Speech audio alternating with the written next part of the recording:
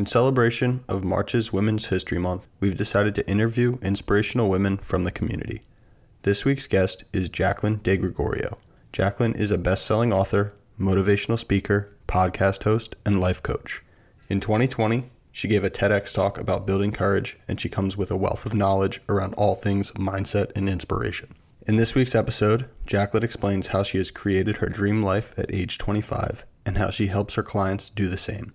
She shares several powerful mindset tools, including how to set effective goals, how to work through limiting beliefs, and ultimately, how to switch possibility to inevitability. We also discuss the story behind her brand, Spark Your Light, as well as her inspiring personal journey in entrepreneurship. Hey everyone, welcome to another episode of Discover More, where we strive to accelerate the learning process together through intentional dialogues. My name is Benoit. And my name's Aiden. This podcast was built on the foundation of approachable guests, synthesized experiences, and relatable lessons that will help you grow throughout your journey. Thank you for tuning in this week. We hope you enjoy and continue to discover more.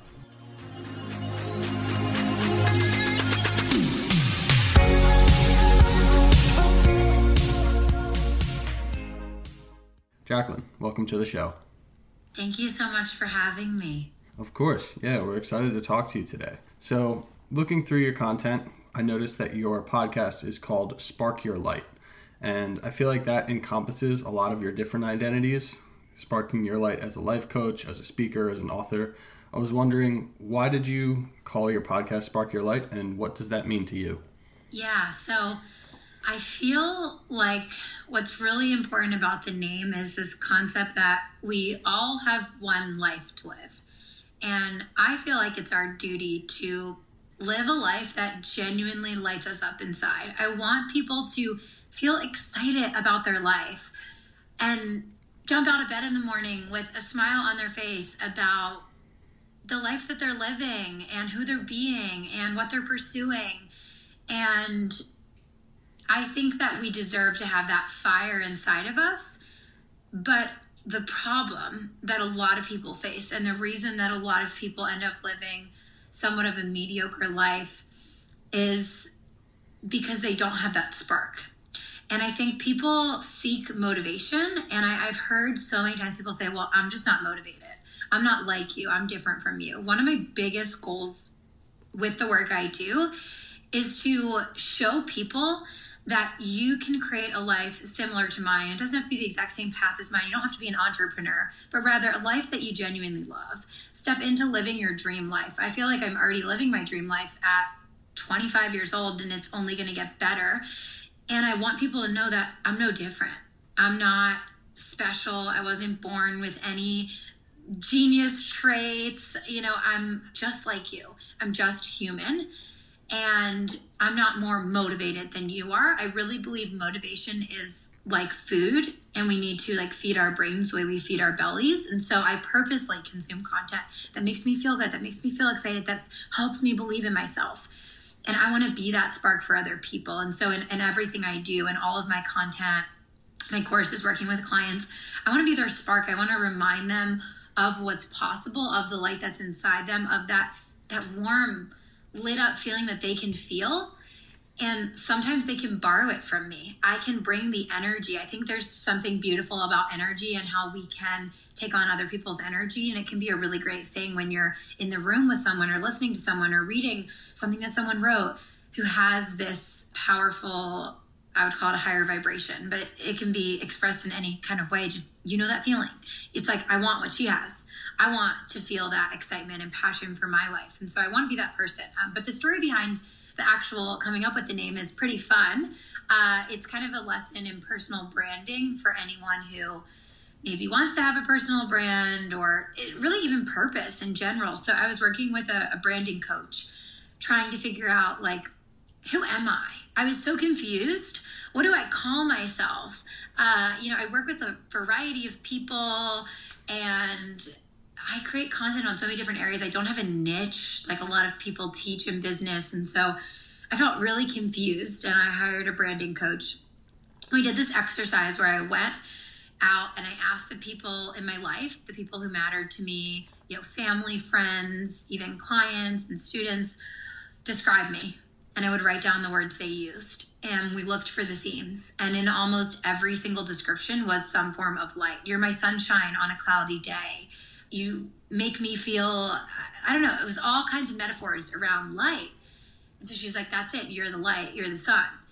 And that's how we came up with Spark Your Light. So I think it's a really cool lesson because I don't have to put on a face. It's not like I'm on now, I'm creating content, have to be my brand. I just am my brand. And so like if someone were to meet me in the grocery store, I think that they would be like, wow, you're just like I thought you would be. Or I hope that that's like one of my goals as someone who kind of has this online presence, to be the same in person as I am online. So it was a really fun process to come up with my brand, and it just feels so authentic. And I think when you're building something that's so close to your heart, the more authentic and true to yourself that you can be, the more that it feels in alignment. And so I'm so grateful that I went through that process, and that's kind of how my branding started, because it doesn't follow a lot of the rules. Like I've taken so many business courses and things, and they tell you like basically not to do what I'm doing, but I don't follow the rules. I just listen to what feels right in my heart, and it always guides me. And it always works. It's build a successful business, and it's just kind of funny how we have all the answers inside of us. I think that's kind of the moral of it here. Yeah, that's pretty powerful. And for the audiences, because this is an audio-only format, as Jacqueline is explaining her intention, the ethos of sparking your light, we can visibly see the light spark up in your eyes. So we know you're not just talking that talk, right? You actually practice what you preach, and you preach what you practice, which I think a lot of people do fall short on. And my question is, I think often when I speak with people that carry similar energy and vibrancy as you do, they almost have to experience discomfort to appreciate the comfort. They almost have to experience pain to appreciate the purpose. And I think I could see a sense of gratitude through your message, and would love to explore that with you for a bit, of how that carried that gratitude with you through your mission as of now, and some of the experiences and the journey that took you to that place. Yeah, I think all human beings go through pain, no matter what circumstances you were born into, really wonderful or really awful. I think that pain is part of the human experience. Brooke Castillo, the founder of the Life Coach School, says that life is 50-50 for everyone, no matter how successful you are. And I love that because I live that. It's really funny because I thought that when I hit a certain level of success, when I wasn't stressed about money anymore, when, my business was sort of sustainable, that life would be so much easier. And it is in one sense, right? Like there's a lot of, I'm so grateful to not have to like worry how we're going to pay our bills, or, feel so caught up in what's my business model. I feel so confused, and all of these things that plagued me for a long time. But at the same time, it's like crappy stuff still happens. There's still hard days, and I'm just human. I have the same brain. I'm the same person. So in one sense, it's this gratitude of the pain, because the pain helps us. And I think that when I was living in more deep pain than I am now, more hardship, more struggle, I resented it. I felt like a victim a lot. I'm not going to lie, which I really don't like the victim mentality, but I think it's natural for us sometimes to fall into that. I felt like, why is this happening to me? Why isn't my business working? And if you've never heard me speak before, or this is the first time we're meeting and you're listening, I failed for the first almost 3 full years in my business, losing money, and I kept going. And it was very painful and very hard, and I wanted to give up so many times. What I didn't understand when I was living it is that pain was really serving me. I always see failure in general as either a lesson or a redirection. And through all of my experiences, it's so clear, like, oh, that was the lesson I needed to learn because it's preparing me for this goal I'm embarking on now. Or, oh, wow, I was redirected because for example, I was building an app. So I was being like the tech CEO. It's not my zone of genius. It's not my skill set. It's not what I was meant to do in the world. And so God, universe, whatever you believe in, was redirecting me to this place I am now, where I'm doing work that really uses my gifts and talents that I was born with. And we all have those inside of us. And sometimes the only way we're going to uncover those is by failing, by going through pain, by having these moments where we question everything. So I think pain is a really beautiful thing, and I still experience pain. It's definitely different pain. It's definitely, I would say, easier to solve your problems when you have more time, more money, a better support system, all kinds of things that I've built. But there's still problems. And my brain still freaks out and tries to sabotage everything, and like all the things, they still happen to me. We still have bad experiences. We still have hard times. But now, because I've experienced all this, I really, every time I'm in this painful situation, I tell myself things like, well, this is happening in my favor. This is serving me. Or this pain is teaching me something. What's the lesson here? And it's not to brush away the feelings, because I think this is an important note to make. I think people sometimes shut off positivity and they're like, oh, it's this sort of fake positivity where you're just brushing things under the rug. I don't believe in that kind of positivity.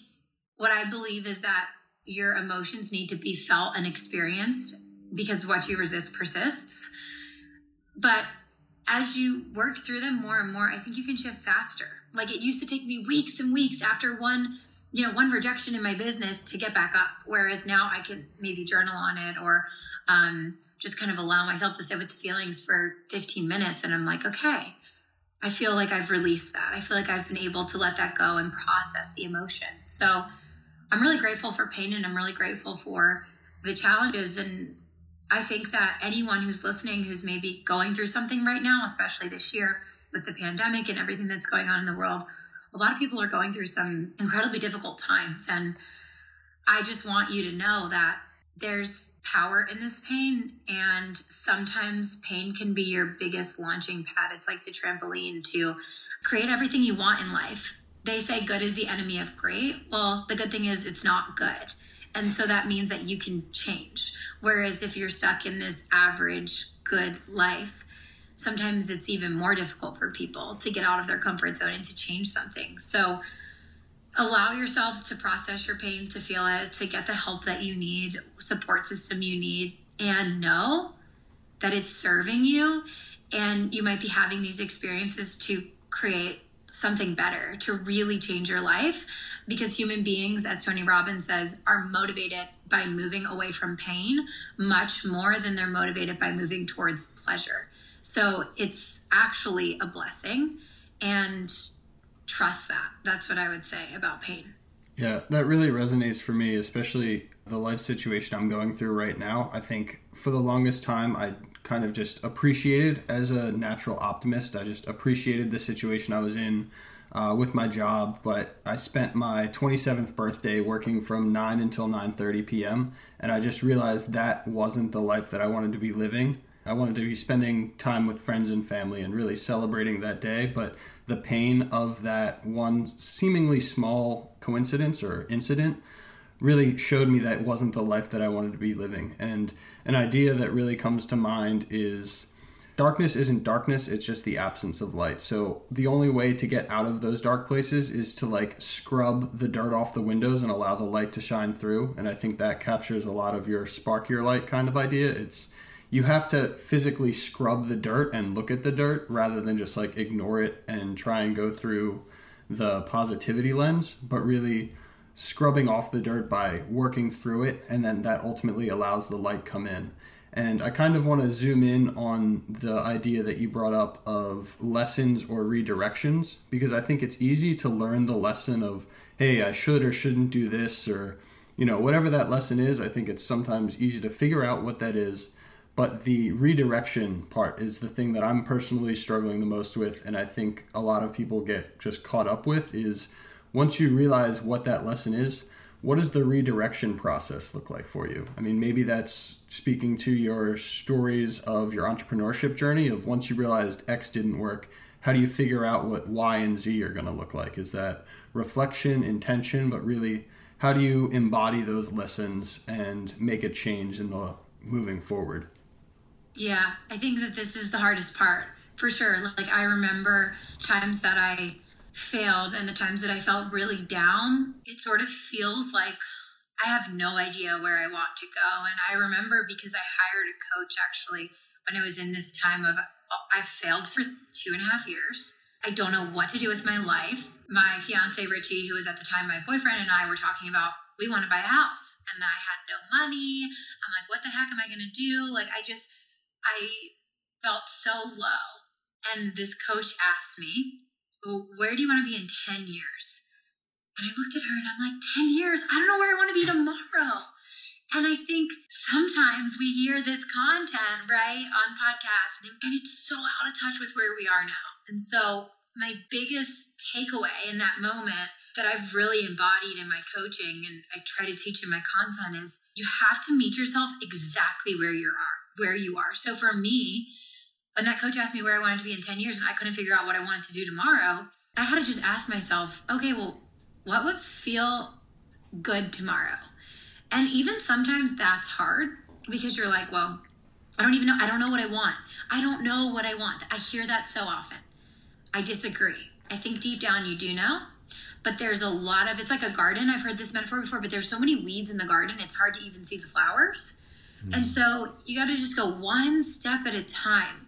So if you don't even know what you want or what you want to do next, what that next step is, you can also just ask yourself, what would feel slightly better than how I feel now?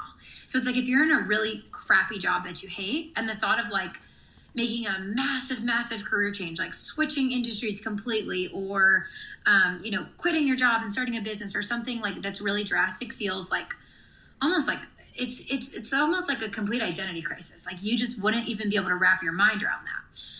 But if you thought, if I switched to this department or I did this one small step, right? If I just, even ask, can I do an internship in this other role? Can I, one small step that's just going to be slightly better than where you are now? It's this concept that James Clear talks about like 1% improvement. That would be 365%. Your life would be literally 3 times better in a year.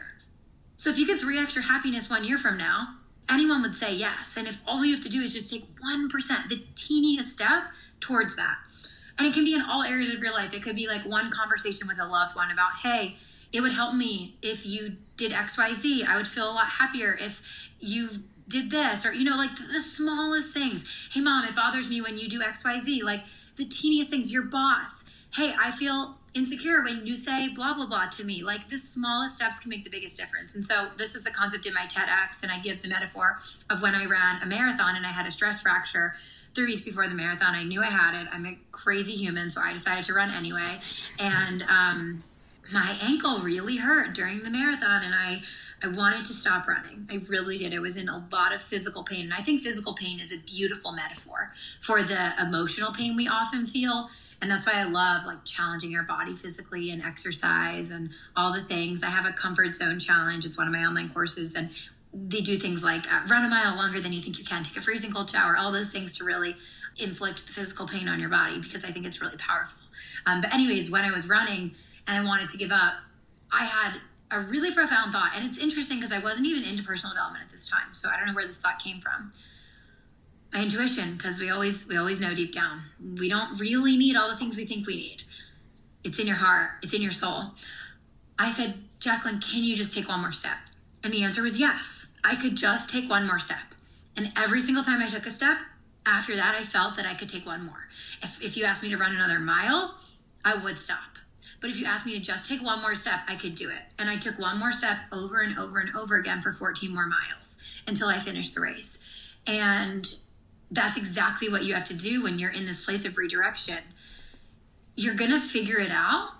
And you have to also trust that I think trusting yourself on a deeper level, whenever people tell me they don't know what they want, they don't know what's next. When we zoom out, I think this is a big thing, zooming out. Like I was so caught up in like, my app's not working. I created a physical product, it failed. What kind of business do I want? But when I zoomed out and said, what do I really want? Well, I want it to be happy. I wanted to have a thriving business. I wanted to be financially independent. I wanted to feel fulfilled. Like those were those components in my career, right? That I wanted. So I knew exactly what I wanted. I just didn't know the how. And there's something that I teach when we talk about manifestation is that the how's not your job. Your job is the what and the why. What do you want? Why do you want it? And the what can be broad. The what can be, I want to be happy in my career, feel fulfilled, and be financially free, which I think that every human wants. I've never met a human who doesn't want those three things. They may have a little bit of resistance around money and limiting beliefs around money. So I say financially independent or financially free instead of wealthy, because I think that triggers a lot of people. But I would actually argue on a deeper rooted level, we all also want to be wealthy, because why wouldn't you want to have this tool that can do so much good in your life and the lives of loved ones and others and all these things? But that's a whole other conversation to get into. So when you zoom out and you ask yourself, like, what are those things that I want? You probably know. And if you just focus on that next step, what's going to make me 1% happier tomorrow, one step at a time, that's incredible. Sometimes the caveat to this is that you'll hit moments like that birthday where you were working till 9:30 p.m.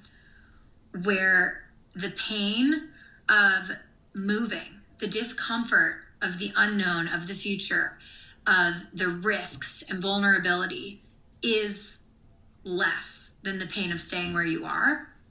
And that's when you'll make a drastic change in your life. So I had my really good friend, she just left her corporate job for her business because she got switched to a different team. And on her new team, she was working crazy hours. Her boss was really mean, and that it was just so painful that it was much less painful to like take a real risk and commit to her business full time. And so we'll also have moments like that. But you'll know when you have that moment. You just know. It's just, my clients will come to me and say, this is it. I'm leaving this relationship. I'm getting a different job. I'm starting this business. And there's just that moment. And the moment's not good nor bad. I believe that we're often led to that moment because we're not moving on our own. But when you're in the place that I was a few years ago, when I was hiring that life coach and I felt like everything was down, I didn't have one of those just single life-changing pivotal moments. I had all the 1% increases. And so I would say it ends up being one of those two. And often you might start with the 1% increases and eventually get to the moment, because that's what happened for me. So I had those 1% increases. This conversation with the life coach was, I believe it was like early 2018. And then by the end of 2018 was my pivotal moment. Christmas morning, I woke up and I was like, I can't do anything that I've been doing anymore. And it's like when you have that moment, the pivotal moment of the pain of staying where I am is worse than the pain of where I'm going. It doesn't matter when or where it hits. It's like the worst timing ever, and you can't hold it inside you. So for me, it was Christmas morning. My family celebrates Christmas, so it was very uncomfortable for my parents for me to wake up on Christmas morning, but I couldn't hold it in. Instead of opening presents, I was like, everything I did in my business the past 2.5 years, I'm leaving it behind. I'm starting basically a completely different business. And I'm going to be a motivational speaker and try to travel the world and help people and inspire them. My parents were like, what? They were so concerned. They were so worried. I literally ruined their Christmas, but looking back now, they're obviously very happy. So that's when you know there's nothing you can do to kind of engineer that pivotal moment. And it's not good nor bad. You don't necessarily need one. You could get there through those 1% improvements as well. So you'll know when you're at the pivotal moment. So my takeaway for you is, if you're not there, just do the 1%, one step at a time. What's going to be just a little better, a little happier, a little more fulfilled. Instead of feeling like you have to see the whole road, just look for, you're holding like a little flashlight and what you can see right in front of you, and just go that far again and again and again, 1,000 times. And you've driven like so many miles. I love that. I have a saying that I always kind of come back to, and it's make progress constant. It's just 3 simple words, but it's just like that continuous, as small as the progress is, just make that a constant in your life. Keep moving forward. I really like the flashlight analogy of like, you don't need to see where the flashlight goes at the end of the road, but just the next step in front of you. And as you're telling your story, the one thing that I'm really fascinated about is you keep referring to feelings of when you're working with this coach. It's not what do you want to do, but like, how do you want to feel? You said, I want to be feel financially free, feel happy, and just have those more emotional states rather than have a business, be a speaker. Like, it's much less of the doing and more of the feelings.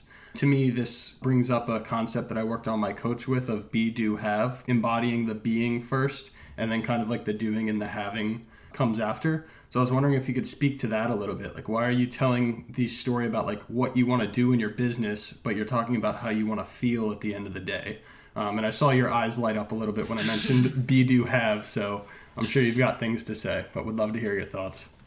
Yeah, I love this. So if you think about any goal you have, you probably don't care as much about the goal, but there's a feeling attached to the goal.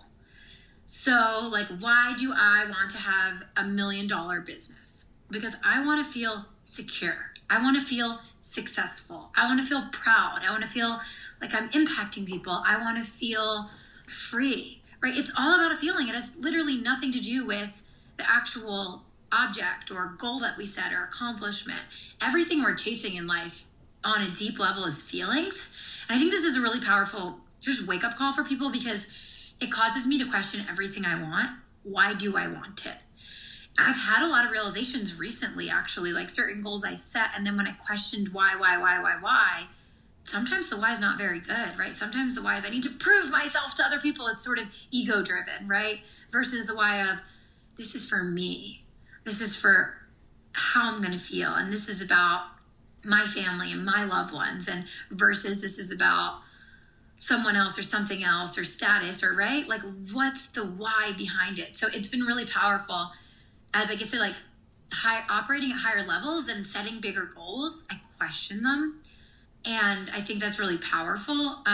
So I love Be Do Have, because this is something that I teach in terms of manifestation too. So like when you realize that it's all about the feelings and those are the things you want, one of the best ways to manifest, and if you're listening and you're like, that word seems really out there or whatever, the way that I really see manifestation is just like taking a goal you have in your mind, a vision, something you want for your life, and bringing it to your reality, helping see it to fruition. I think there's a lot of like misunderstanding in the world about what manifestation is. And sure, sometimes it's really unexpected, beautiful opportunities that fall into your lap, but other times it's calculated action steps that lead to a result you wanted, right? When we look at law of attraction, for example, the concept of it is like attracts like. So whatever frequency you're vibrating at, which essentially means whatever feelings and energy you're putting out into the world, that's what you attract back to yourself. I teach, essentially, you want to feel really good. You want to raise your feelings. So that's why so much of my life is follow what feels good. Sometimes Richie, my fiance, thinks I'm crazy because I'll say things like, oh, I'm working. He's like, oh, what are you doing? I'm like, oh, I'm going to the spa. He's like, oh, you're working? And I'm like, yeah, because when I feel good, I make money. And it's like this, but it's real. I'll walk out of my massage and I got 5 sales of an online course. And I really believe this to my core. And what's cool about beliefs is that whatever you believe is true will physically manifest, because that's the way like our brains on a scientific level are trained to work. That's a whole other conversation, so I won't go into that. But essentially with Be Do Have, it's like if you can just feel the feelings, the being of what you want now, 2 things happen. 1, it will physically manifest because like attracts like. And 2, you don't even feel like you need it. This is where it's so powerful. Like, if I was chasing this security, but I could feel the feelings of security now, I don't even need the security, which actually helps the manifestation further, because one of the keys of manifestation is detaching from the outcome. When you don't need it, that's when you get it. So like my friend with her job, when we were talking about it, I told her like this concept that we were playing around a lot between the two of us was, when she feels like she could stay, that's when she's ready to leave. When she feels like, I can't take this any longer, that's when she needs to stay. And it's this funny concept of attaching, because when we attach, we think that when we do this thing, it's going to feel a certain way. So if she was super like attached, like I need to leave my job tomorrow, she thinks that when she leaves her job, the anxiety is going to go away. The stress is going to go away. But then what if she wakes up and all of a sudden she's anxious and stressed about her business? A lot of times people do this in relationships. They'll leave one relationship because they say like, oh, I don't feel XYZ anymore. Or a job, same thing with a job. This crappy job, all these things. I want to feel happy. I want to feel whatever. And then they're like, why do I always attract crappy partners or crappy jobs? It's like, it's your thoughts about the job. It's not the job that creates your feelings.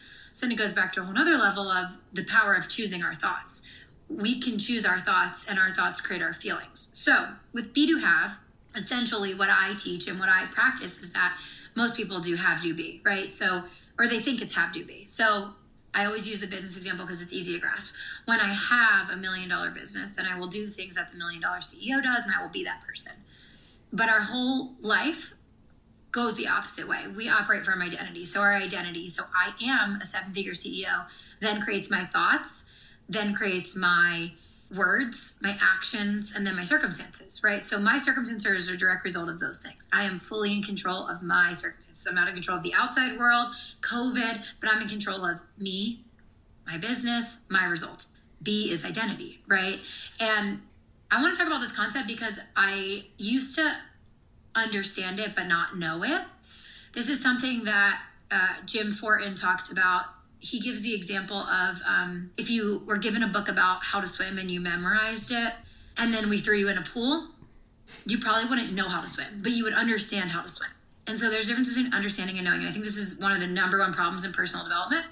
We listen to the content, we read the books, and we understand it. And we try to know it, but sometimes we just don't. Sometimes there's a disconnect, right? Until you live it. So the first step is take action on the things that you learn. But sometimes you take action and you're just not getting it. And so that's how I was with Be Do Have. I used to think, okay, at this time I was like, I got to be the 6-figure CEO if I want to have a 6-figure business. And then I would just do the dumbest things. Like it was all about doing. It was all about do, not be. And so I hired a full-time employee that I could not afford. It was a train wreck. I had to lay her off. I just did so many things of like, this is what 6-figure people do. And none of it were things that I actually needed. And I wasn't being, I was doing. And I think the biggest thing that has shifted for me is just who I believe I am. And I'm at this place now where I believe I am the next level. So it's like, this is the key. You have to adapt the identity before you see the physical, tangible proof in your reality. So it's difficult for people. How do you do that? This is where it gets really complicated, but it's actually simple. And the way that I bridge the gap and the thing that I teach is you just have to believe you're in the process of creating it. So like, for example, with my business, my goal this year is multiple 6 figures. And so I fully believe that I'm in the process of creating that, even if it doesn't add up yet, right? Even if I look at my last month's income and I multiply it by 12 and it's not there yet, right? I just believe it's who I am. And I think that's the key to creating anything you want in your life. If you can adapt the identity, then you will have it. And just to give a tangible example for those of you who might be really like science-based and you think some of this is out there, I was reading, To Sell Is to Human. In the book, he gives this study of an elementary school classroom. And they were studying identity and how it plays out. So they had 3 groups. They had group 1 was encouraged to clean their classroom every day. So they were given the do. Their teachers, the janitors, anyone who was in and out of the classroom told the students, elementary school students, make sure to tidy up, make sure to put your backpack away, throw out your trash every day. They had physical reminders, reinforcement of the action step. That was group 1. Group 2 was given the identity. So they were given no action steps, but every day their teachers, their janitors, anyone who came in the classroom told them, you guys are so neat and tidy. Your classroom is so clean. And they gave them the identity of being neat, tidy, clean, organized every day. And this was over, I think it was 1 week period. And then group 3 was a control group. So they were given nothing and they measured before and after the week how their classroom was. And it was not even sort of comparable. The results with the identity group, I think it was like 90% cleaner, the classroom, than the group that was told to keep their room clean. And so that just shows when we're beating ourselves down, you should go to the gym, you should do this. It's not creating the change we want. Habits really go back to an identity level. And if we can change that, we can change everything in our life. So that's why I love Be Do Have. It's also really powerful when you don't need the goal you want, which goes back to the feelings thing. Because when you believe it's who you are, it would be great to have it. You still want it, but it's like, oh, I know that's happening. When you believe it's who you are, it's inevitable for it not to happen. And that's when things manifest. I talk a lot about possibility, and then how do you switch your possibility to inevitability? Once you get there, magic. And that's really the key. Yeah, there's a lot to unpack there. The first thought that came to my mind is I'm a Christian myself. Since we're talking about the importance of identity, I've recently done a series of actions to recommit and reconfirm and reaffirm my identity as Christian, because I've neglected that in the past because of my full-time work, because of this podcast. the core message of last week's sermon really resonated with me. The sermon was about time, right? And then the pastor said that yesterday is history, tomorrow is mystery. All we can is to conquer the day ahead. He also talks about what's the difference between wishes and goals. He said it as wishes are dreams without a timeline. Goals are dreams with a timeline. So the possibility of your success increases as the duration of time decreases, right? Because when you think about 10 years time span, when your life coach explained that to you, it was so unfathomable for you to even imagine what the 10 years is like. So you are overwhelmed with the idea of 10-year plan. Instead, you reframed it as, rather than doing wishes without a 10-year goal, let's suppress that timeline into a one-day increment. Once again, yesterday is history. We can't change anything. Tomorrow is mystery. We don't know what's going to happen. But as you can conquer the day ahead of you, if you can make another step with your broken ankle, you can reaffirm your identity that I can make a second step, a third step, which I think talks about the power of your ability to reframe situations. And I share that because I've noticed your ability to reflect throughout your storytelling. And I'm wondering, where did that reflective ability came from? Did it came from your experiences? Do you think that's part of your personality trait? Because I think a lot of times, whether just having the lessons aren't enough, just having the signs aren't enough. Of course, you have to be receptive towards the signs, but if you don't do the reflections, your actions also is stemming from a limiting belief. So I'd love to dig your brain a little bit about how you were able to utilize your ability to reflect through the pain, through the gratitude, through the goods and the loves. So I think that most of us in our lives from a young age probably had experiences where we wanted one thing. We were set on it. We're like, this is the thing I want. And it didn't work out and we were devastated. And then something better happened. Almost everyone I've spoken to has had an experience like that. And two that I can think of in my life, pre all of this personal development, was one, I really wanted to go to Cornell for college. I applied early decision and I was denied and I was devastated. And I had to be sad for, I applied early decision in December. So like maybe 4 months or so until I got my other college letters. And I was accepted to Georgetown, which wasn't even on my radar, really. I randomly, my parents like basically forced me, encouraged me to apply. They're like, we like Georgetown. And I was like, we visited one time and I still was set on this fashion major that they didn't have. So I was like, they don't have fashion. I don't know. And Georgetown was like the biggest blessing in my life. Not only did I meet some of my best friends, and it was really hard, which actually trained me for entrepreneurship.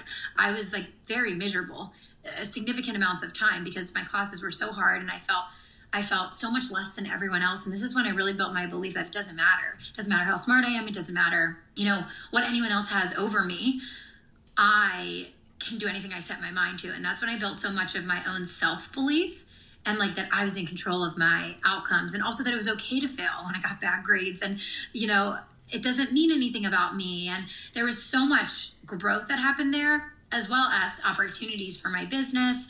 I pitched in a pitch contest that I got third place in, and I got to meet some incredible mentors. And just so many things happened as a result of, I wouldn't have written my book if I didn't meet my professor. I probably wouldn't even have a business. I don't know how my life would be different. So that was one example. And then another one is relationships. There were failed relationships that didn't work. And I was so set on like, why isn't this working? What's wrong? And then I met Richie, who I'm now marrying. And it was 1,000 times better than anything before. I couldn't even comprehend like, wow, why did I want that? No offense. But that thing you thought you wanted, it's so much better. And so I had those experiences. And this was pre getting into personal development for both of those.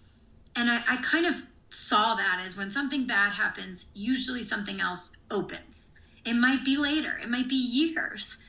And that was just kind of a natural reflection, I guess you could say, as someone who tried to justify the hard times, tried to pick myself back up when things weren't going my way. But the serious reflection and the serious, like on any hard time, and in daily life, saying affirmations to myself out loud, it's this or something better, or everything's happening in my favor. And this is how I talk to myself all day. I have a call with a potential client and it doesn't seem like they're a good fit. say thank you, universe, thank you, God, for saving me, because this was not going to be the right fit for this person or for me. And I'm really grateful. Maybe this person wouldn't have paid. Maybe this person would have been a really challenging client. Maybe they're meant to work with someone else, and that's great. And there's someone else coming my way that's like my ideal client. And I mean, I do it in real time all the time. I didn't do that in the past. It was like when catastrophic big life events happened, I would think about it. And so that transition for me really happened when I got into personal development and created a more consistent and committed morning routine and personal development practice where I journal on anything that's hard, on anything that's come up for me, and I work through my limiting beliefs in real time. It really impacted my ability to bounce back faster. When I first started my business, I think the first hard thing, which it wasn't even hard, but I was devastated that happened. I was creating a physical product. I found one factory that said they could make it. I was thrilled. I was so excited. I was talking to them back and forth, sending them like graphics of what I wanted to create for these plates I was making, and it didn't work out with them. Like I forget why it didn't work out. I don't know if it was the price or the amount of individual pieces I would have to create, their minimum order quantity, whatever it was. And I was devastated for like 2 weeks. I didn't work on my business. I was like, oh my God, it didn't work. I was so sad. And now it's actually very sad to me that I was so sad about that one little, it wasn't even like a rejection. It was just like, okay, find another factory. Who cares? That's the way I operate now. But I didn't have those. I was devastated. I was so, oh my God, is this a sign that I should give up? Like, these are the kinds of crazy things we think. Through this consistent practice of personal development that became more and more prominent, I've been able to then really reduce that timeline. So now it's like in real time, literally something happens, I'm like, oh, that must have not been a good potential partnership. If that happened now and I was trying to create some product, I'd be like, I bet they were going to rip me off. I bet there was going to be something in that contract that wasn't going to go my way. And, there's a better factory out there. It's going to be a better price and blah, blah, blah. And I would just go right into that new mindset. But it took years of a consistent practice of self-awareness, I think, is the first key. Like being really honest with yourself, and you have to approach it without shame. You have to really be open and kind to yourself, and that there's nothing wrong with you. And all of the decisions you've made up until now, like, you're just human. And that's what I tell myself all the time. Like whenever I'm having a bad day, or it's really interesting at these higher levels of like hitting bigger goals, then my brain freaks out and tries to self-sabotage everything, and I catch it. In the past, I didn't catch it, and I actually experienced like massive self-sabotage, which is really, really sad. And I wish I could, obviously I don't have regrets because I think we're against lessons, but I wish I could go back in time and like shake myself and wake myself up that, you're sabotaging because you're uncomfortable with this level of success. But now I catch it, and I'll tell my best friend, like, yeah, like my brain, it wants to like literally like take down these courses, change this, change that, like it's freaking out. And she's like, that's funny because you just hit your goal yesterday. And I'm like, oh, wow, self-sabotage. And then I realize it, and I just tell myself, oh, it's okay. You're just human. You just have a human brain. You're just like everyone else. It's totally normal. And when I approach it from this place of like no shame, no judgment, like just a lot of love for myself, then I'm able to have the self-awareness. And then in my committed practice of personal development, I will work through whatever I need to work through in real time. So to summarize, it was not fully natural. I think that we all have glimmers of these experiences in our life. And if you didn't realize them in real time, look back now. That's one of my huge processes in busting limiting beliefs. Like find evidence in your life or someone else's life or both. So with like things not working out and then working out better, I would encourage everyone listening to think about a time in your life where you wanted something really bad and you thought that that was the thing. But really, it didn't work out and something better came. And if something better hasn't come yet, if you can just find one example in your life, or if you can't find any examples in your life, it's probably not true. Your brain's probably tricking you to say that there's no examples, because when we really go deep, usually we can find things. But you can use my examples. You can use, okay, well, if that happened for Jacqueline, she's no different than I am. She's just human. Then it can happen for me too, right? So it's kind of a combination of things, but that's kind of how it developed. Yeah, I love that. It really reminds me of a idea that we talk about on the podcast a lot, and it's certainly easier said than done, but employing hindsight as foresight. I think we all can learn the lesson after the experience happens, but really trusting and Another word that's coming to mind is faith, right? You have faith that the lesson is going to present itself. So, for example, Ben and I were on a call last week, and he said, "Oh, man, it's tough. You've been working till 9 p.m. every night." And I said, "Yeah, but this is what I do the personal development stuff for. Like, I have faith that this is a opportunity to kind of employ a lot of the strategies, techniques, perspectives that I've been reading and writing about for so long. Just now you actually have to live those things."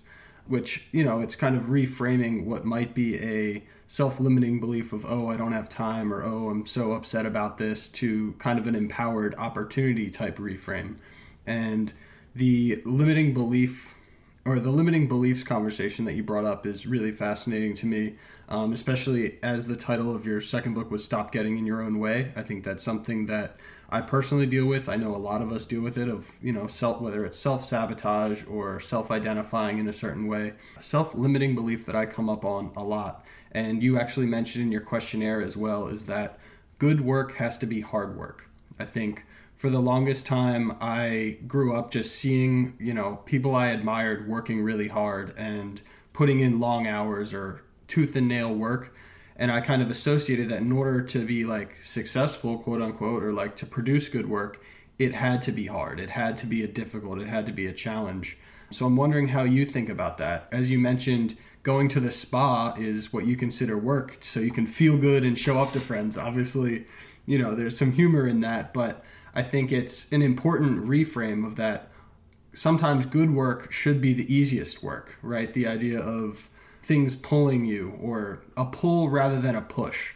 And I think that's a limiting belief that is almost consistent across society. So I was wondering if you could speak to that, because I'm sure, or from what you've said, you've worked through it, and I'm sure it comes up with your clients a lot as well. Yeah, I agree with you. I think it's consistent, at least in U.S. culture, like that in order to be successful, even if you didn't hear it from your parents, the thing about limiting beliefs, they mostly form between birth and 8 years old when your subconscious mind is forming. So in those years, you're like literally a walking subconscious mind absorbing everything that's going on. And we take a lot of our beliefs from authority figures. So it could have been parents, teachers, stuff you saw on TV and movies. So that's one that is really preached. And I think a lot of limiting beliefs, they come from a good place, right? My parents, when they were telling me, you have to work really hard, they didn't want me to be lazy, right? They didn't want me to sell myself short in life. So they encouraged me to work really hard. And so, of course, I had this, and I think it's pretty universal, honestly, at least in the U.S. I don't know about other cultures. I did study in Italy for a semester in college, and I definitely think there was a different culture around work. It was much slower, much less hours. So I'd be curious to talk to someone who's maybe from Europe or somewhere where it's a different culture. But at least speaking for the U.S., I will say it's universal. And I recognize this belief mid-2019.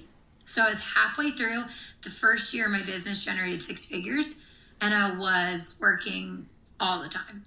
Really crazy hours, nights, weekends. I had no boundaries with clients. I was exhausted. I was starting to burn out. I've experienced burnout many times in my life, and it's so interesting to me. My mom says that I actually got it when I was a kid. She says that I would be like third grade, and I would tell her I couldn't go to school. And she would say, why? And I would say, my legs feel really heavy. And at first she thought like, oh, Jacqueline has a fever, cold. She would all think, do you have a sore throat? Do you have nothing? I had no other symptoms, but I just felt exhausted. And she knew I was burnt out. So she would let me stay home and rest. But, I was the third grader that, I think I wrote this in my questionnaire. Like, I played 3 sports in one season, and my mom said, you got to pick one. Like, you can only play one at a season. And I'm like, no, I want to do it all. And so I think some of it was, I guess, innate, but again, because our subconscious mind formed so young, maybe that third grader was just taking what she saw and applying it, causing herself to burn out at such a young age.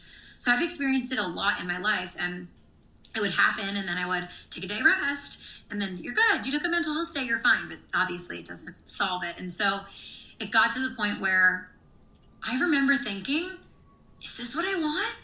Is this what I've been working so hard for? I finally have this business that's actually working, and I don't get to do all these things and enjoy my life. And I'm Saturday at 11 p.m. I'm answering a client. And I thought, why don't I just have a job if this is going to be so hard? And because I was getting into personal development, I was really fortunate to come across a coach that I needed. And we've talked about this a bit, but I really love that quote. I think it's the teacher appears when the student is ready. So I came across this guy, James Webmore, who teaches sort of online coaches and course creators how to grow their businesses and scale. And he's like totally opposite on the whole hard work thing. And I signed up for his course and part of his like group coaching program. And I started seeing all these people who worked 3 hours a day and were making multiple 6 and 7 figures. And it was mind blown. I remember this one girl, I went to his conference as part of this event. And I met this one girl and she told me like, yeah, I work 3 hours a day and I make like 300 to 400K a year. And I was like, what? How is that possible? And this is so beautiful. This is why meeting people and the people you surround yourself with is so powerful, because my box expanded. It might not have been possible for Jacqueline, but it was possible for this other person, right? And so I'm like, wow, I need to change this, right? I need to change this belief. So I did a lot of journaling on this, sort of the limiting belief busting process that I use. I've read it in a number of books, and I've probably make my own version of it, I guess. That's kind of what you do. Take bits and pieces from everything, and I love things simple. My whole business is simple. Everything in my life is simple. I take the easiest route possible because why would we make it hard? It doesn't have to be.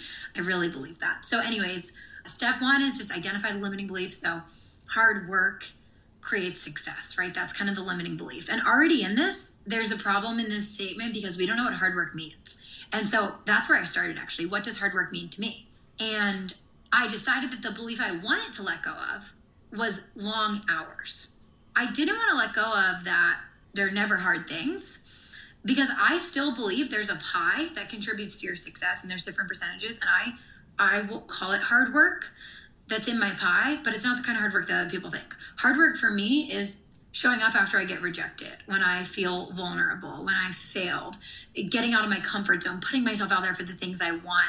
You know, that's hard, right? It's hard being vulnerable. It's hard really going for it. It's hard overcoming self-sabotage, right? So there are still hard things. I don't want to give the wrong idea to people, because I think that it's important. And when I first started consuming content around, it can be easy, I felt really confused.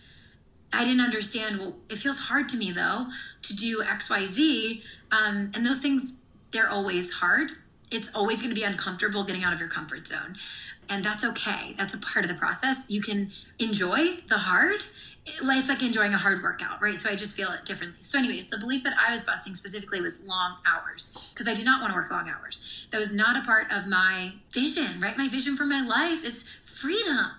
How was I going to have that freedom from long hours? So then step 2 in the belief busting process is to give evidence that it's not ultimately true. A good question to ask yourself is this ultimately true? And so there were a few things I did. I wrote down some examples, anything I could find in my life, of when something came to me easily. So, and I wanted it to be around money and success specifically, because I thought that would help me. But sometimes if you don't have any examples in that area of your life, you can look at other areas of your life. So you might say, oh, relationships have always been easy for me, or it's always been easy to get good grades in school, or whatever it was, right? There's usually other areas too, but I focus specifically in this context on like money and success. So I would write down, when my grandma mails me $25 in a birthday card, that's easy. I don't have to do anything. I just have to live another year. And I would come up with all kinds of examples like that. And then the second thing I did was come up with other people, like this woman I met at this conference who was working 3 hours a day. I wrote her name down. People I didn't even know, people I follow on Instagram that I kind of got the vibe that they weren't working that many hours. And I also wrote the opposite in this example. So for example, my parents work very, very, very hard. They both work 12-hour plus days, and they deeply struggle with money. And so they were examples of, if long hours made you super successful and super wealthy, my parents would be rich, and they weren't, right? They were struggling. And so that was another example, like, gosh, it can't be true. If that was ultimately true, my parents would be millionaires. So this belief can't be ultimately true, right? And so once I come up with all that evidence, then the third step, pick the new belief. And so for me, my new belief was success and money comes from value. That's a good one for people. If you want to get more into the spirituality of it, I like to say success and money comes from my vibration, comes from the energy I'm putting out into the world. I attract opportunities based on that energy. You could say success and money comes from putting myself out there. Another thing I like to say is commitment. My success equation, really, that I come up with in my head, it's commitment and belief. So to be committed, you don't have to work 12-hour days, but to be committed, I show up unless I'm, intentionally taking the day off or on vacation or whatever. I don't work on the weekends usually. So I show up 5 days a week, no matter what. No matter if I had a bad day, no matter if I'm committed to this. Committed means that no matter how hard it gets, no matter what challenges come in my way, I'm committed. I'm going to get back up. I'm going to figure it out. That's important. And then belief is a big part of it for me. After that, once you kind of go through that, you can start to implement that into your daily life with the new belief. So one thing I like to say is awareness is enough of limiting belief. So whatever you think you need to do to overcome limiting belief, you have to do. So I like to keep it easy and say, you don't even need to go through that process if you don't want. You could just be aware that, hey, not everyone has to work really hard. Jacqueline's an example. I heard it on this podcast. Now I know, right? But one way that I like to kind of cement the belief, I would call it, is reminding myself. So it's about the self-awareness again. Like I catch myself when I'm working really long hours. And I like to prove it to myself through experiments. And when you call it an experiment, it's fun. And it takes away the pressure of it. So back during when COVID started, I lost some clients. People had a lot of fear, losing opportunities, so my business sort of had less work. And I thought, wouldn't this be a fun time to do an experiment? Let me see if I could really work 3 hours a day. And the experiment was, can I work 3 hours a day and make the same amount of money? And I did it. I worked 3 hours a day, 12 to 3, Monday to Friday. So what is that? 15 hours a week. And I made the same amount of money I made the month before, working probably like 8-9 hour days. And I'm like, wow. It was a really cool experiment. I decided after that I wanted to work more because I was actually very bored. I didn't know what to do with myself. It was a beautiful opportunity to see like, what do I want to do? Like, what do I do in my free time? I was begging Richie to get a puppy. I was turned down many times. I'm like, man, like, what do I want to do with myself? But it was a really cool opportunity to give my brain more evidence of like, hey, it really doesn't come from that. Just kind of strengthening that more and more and more comes often from once you do something that creates some sort of success, attributing it to you and what you've done. So like when I've hit some of my bigger goals recently, I will look back and say, wow, that came from my belief. That came from my belief that this was possible. That came from my commitment to my goals. I never say that came from working 8 hours or 12 hours that one day, right? And so just continuing to add fire to that. So that's kind of how I've worked through it. And I definitely recommend like giving your brain as much evidence as possible.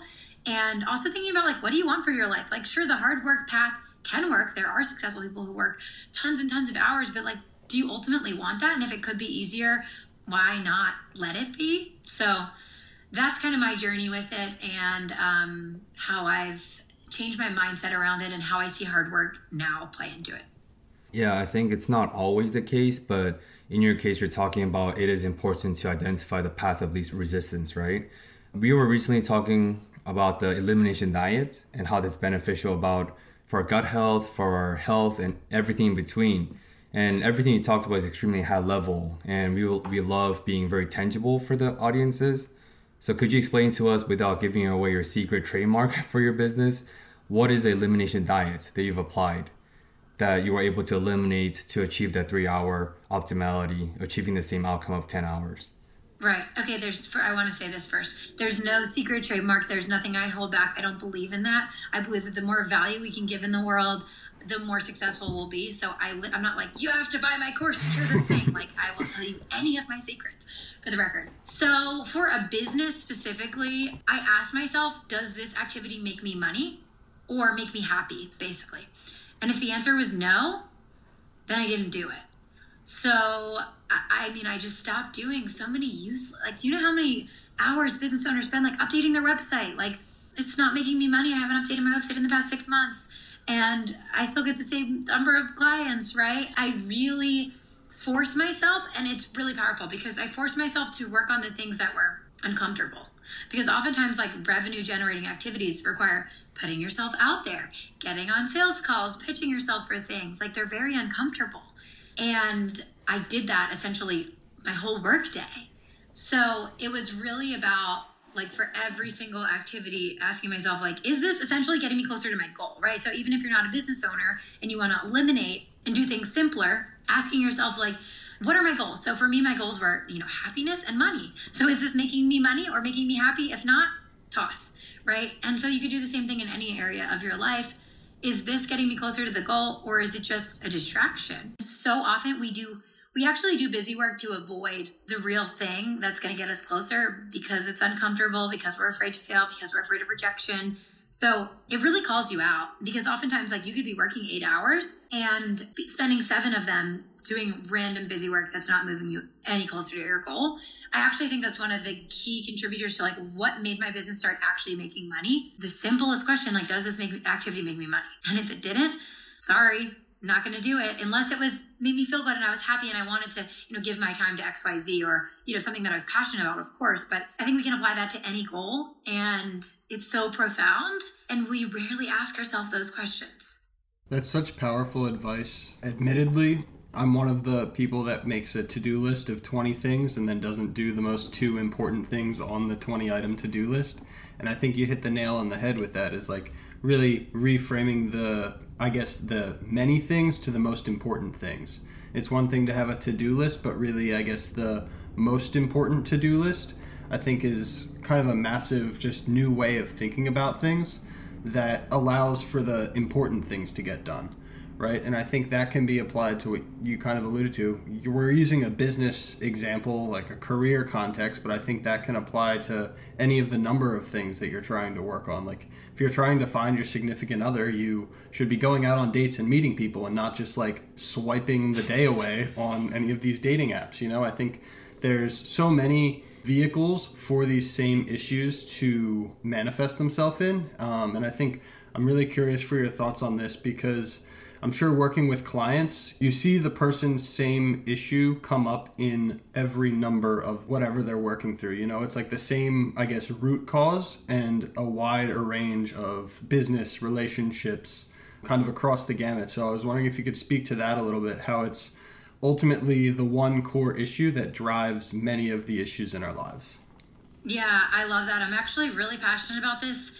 And this is why, when I was like doing all of that work to figure out, like, who am I, that I talked about in the beginning, I decided that I wanted to be a life coach, because I realized that our life is not in boxes, and we might think it is. But like you said, it's the same limiting beliefs that are going to come up over and over and over again. And sometimes we've mastered one box. Like, I definitely see clients who, they have a thriving career, but they're still seeking that relationship, or the opposite. They have an awesome relationship, but they're feeling so lost in their career. And it's interesting to me, because in their brain, their identity is like, oh, I'm really good at this, but I'm not good at this. So it goes back to that identity, right? The way we do one thing is the way we do everything. So the cool thing is, like, if you can find any area of your life that you're good at, which most people have something, right? I'm the best son or daughter. I'm an awesome sibling.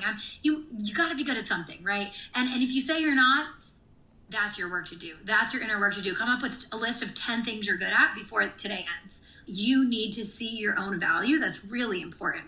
And when you do, you can actually, like, transfer that energy. So for me, like, my relationship was thriving before my business was thriving. And so I would tell myself, well, if I can be really good at relationships, I must be able to be really good at business too, because it's the same things. It requires commitment. It requires confidence. And I have confidence, and I have commitment, and I have these things, courage, right? And I mean, literally, it's so similar. I attribute so much of success in relationships, for me, especially, like, specifically with Richie, who is oh my God, I just almost said husband, the identity, future husband. We're getting married in October. Anyways, so much of that was the courage to put myself out there. Like, I totally made the first move. Like, I was the one who was always, like, being super vulnerable. And that's how I literally live my business. Like, I'm so vulnerable. I put myself out there for things that are way out of my league. It's literally the same thing. And I take risks. That's what it is. Like, I was going back to college to DC, and he was going to college in Philly. And I was like, we should keep dating. And he was like, what? That's crazy. And I was like, no, really, like, this is good. And I just lived my life that way. And so you can find the character traits in the area of your life that you're good at, and you can transfer them. Because if you really believe them on an identity level, like I proved from that study about the students and having the identity that they were clean, right? It's going to transfer. So I think that it's really powerful that our lives are so similar, and it's actually a blessing, because in one sense, yeah, you can say, oh, the same root cause that keeps popping up for me. But you can also say, but I can change that because you can always find one area of your life that you're good at, one thing that you've been good at in your life. You're good at sports, you're good at the gym, you're good at what, like take that. What character traits does that require? What identity level does that success sort of need in order for you to have that success, right? And write them down. And pretty much, I mean, it takes the same things in any area of life. We need confidence. We need courage. We need commitment to things. We need to be vulnerable, right? These are the same things in any area of your life you want to thrive in.